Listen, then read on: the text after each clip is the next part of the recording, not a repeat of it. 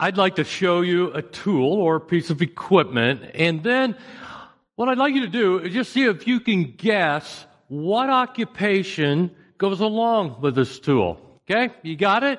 All right, I'll show you one here. For example, a hammer. Well, I suppose most of us would say we associate this with a carpenter, right? You get that one? Or how about this one? Pipe wrench.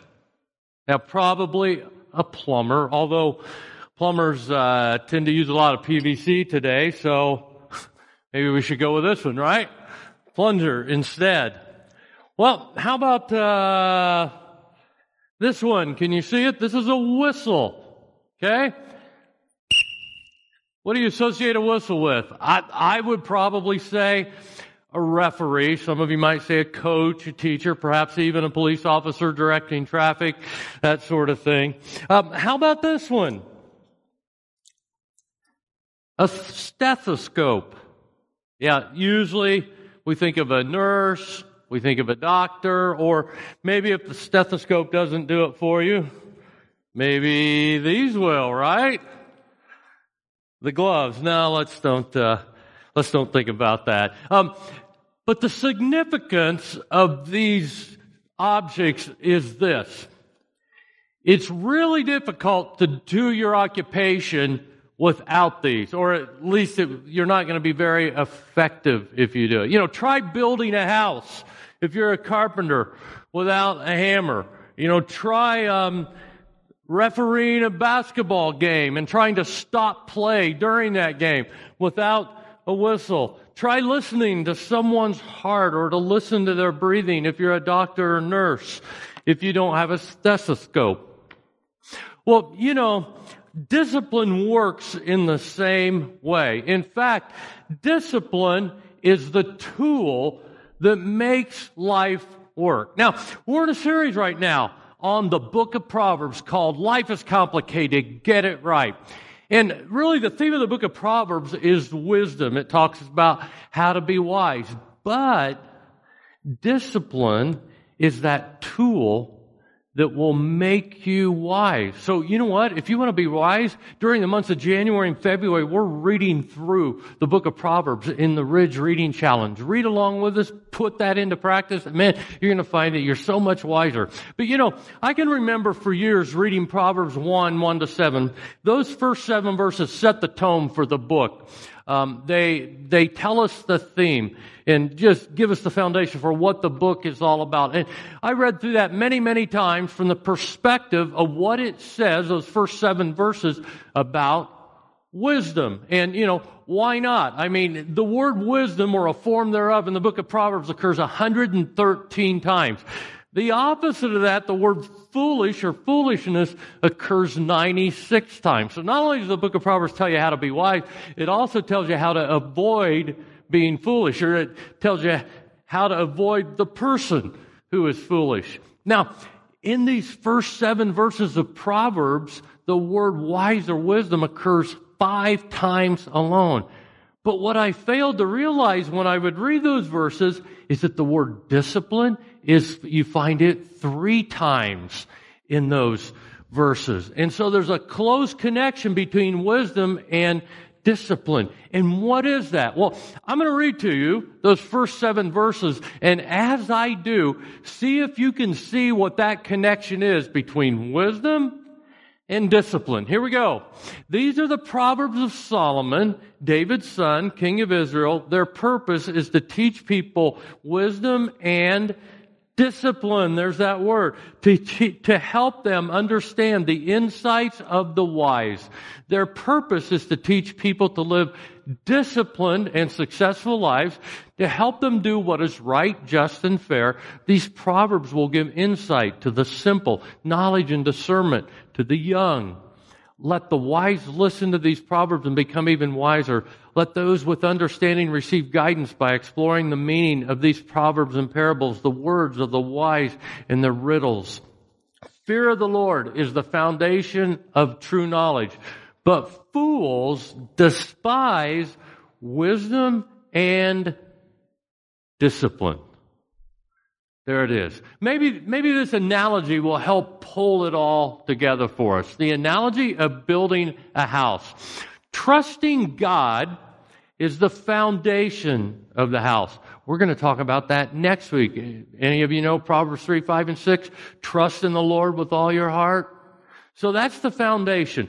Wisdom would be the building materials for the house. We talked about that last week. Adam talked about it as well. But discipline would be the tools that help you build that house. Now, I know when I say the word discipline, for some of you, it conjures up all sorts of negative thoughts. Maybe you think of someone getting in trouble, a child in timeout, a soldier getting yelled at, a student being expelled from school.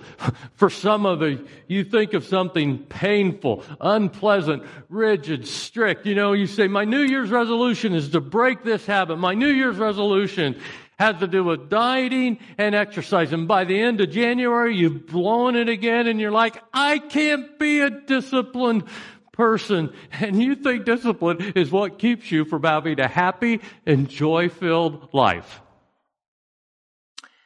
However, some people have figured out how to make discipline their greatest ally.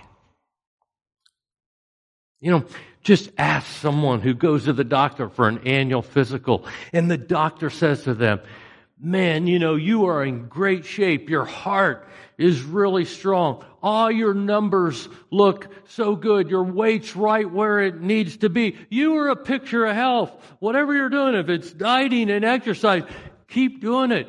They'll walk out of there going, man, I feel like $1 million and I owe it all to discipline.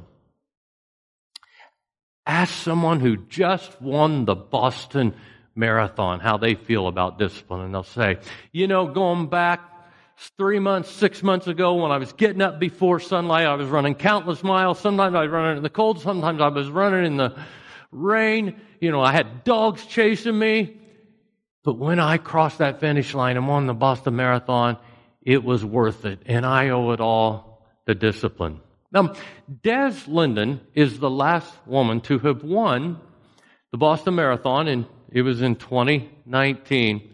And I love her quote. Here's what she said. Some days it just flows and I feel like I'm born to do this. Other days it feels like I'm trudging through hell. Every day I make the choice to show up and see what I've got and to try to be better. Is that awesome or what? And she would tell you that discipline was worth it. Discipline is what got her to where she is.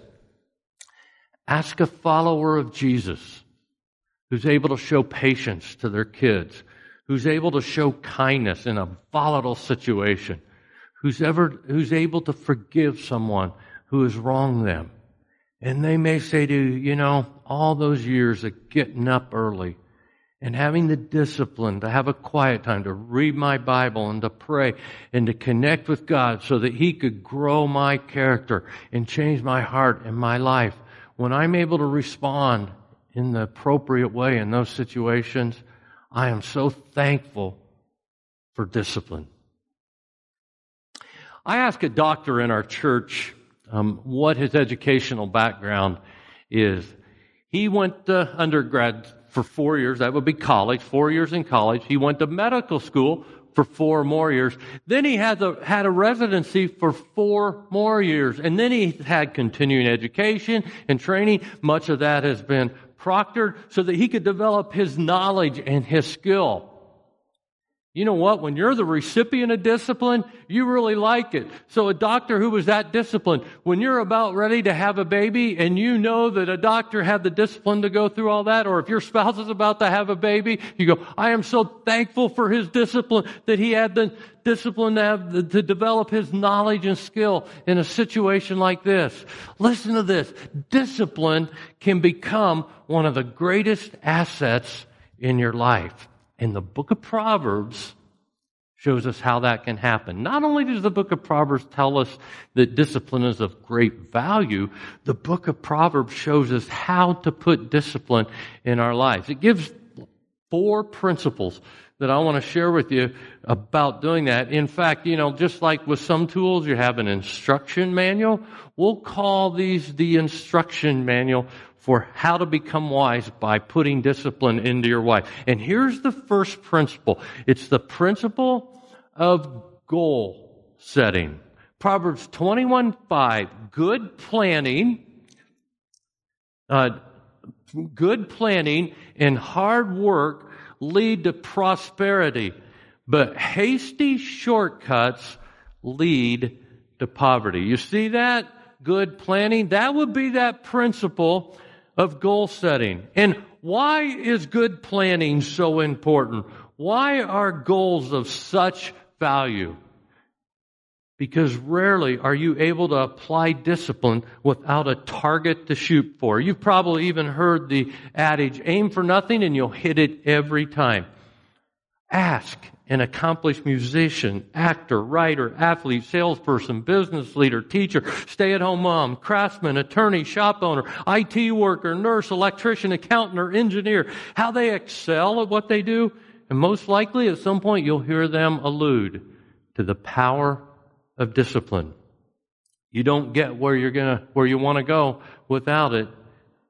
And that means some goals.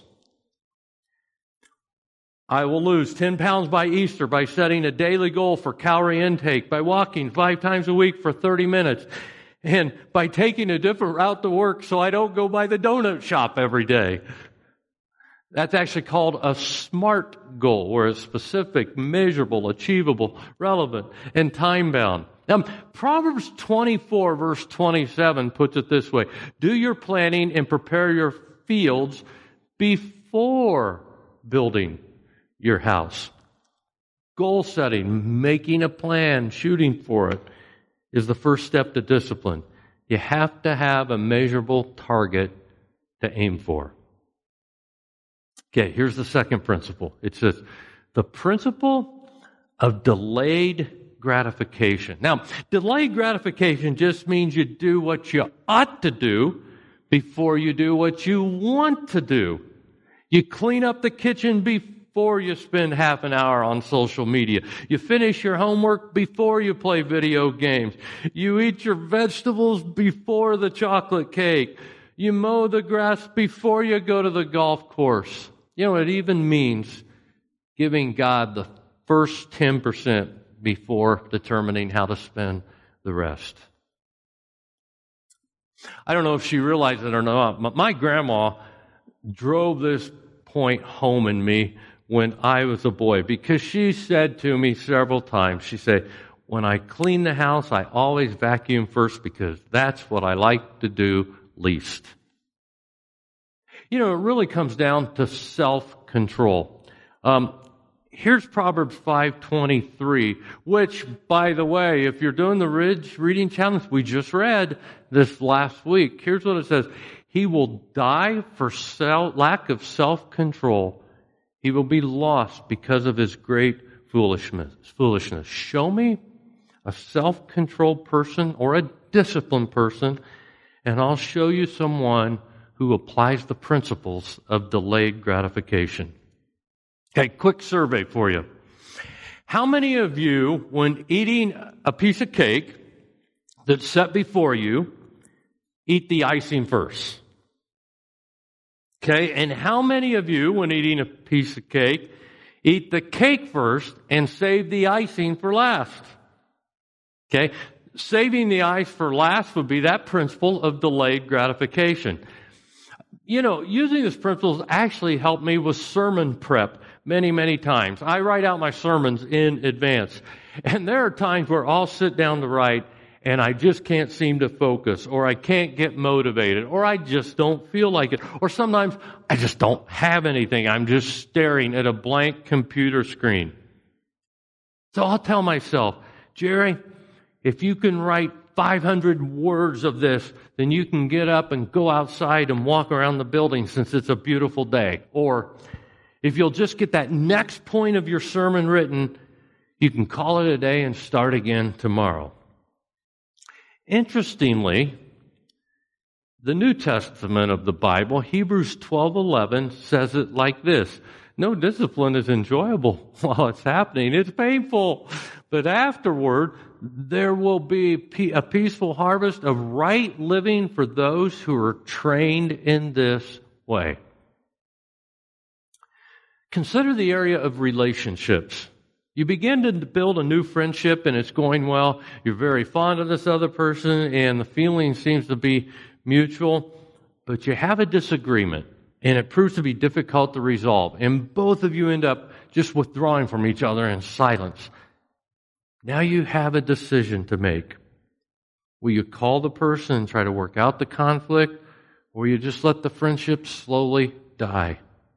You know it's going to be a difficult and risky conversation. You know there's no guarantee that the other person will respond positively to your attempts to reconcile. I mean, why sign up for this kind of relational work? Why put yourself through relational pain? Why not just give up and find a new friend?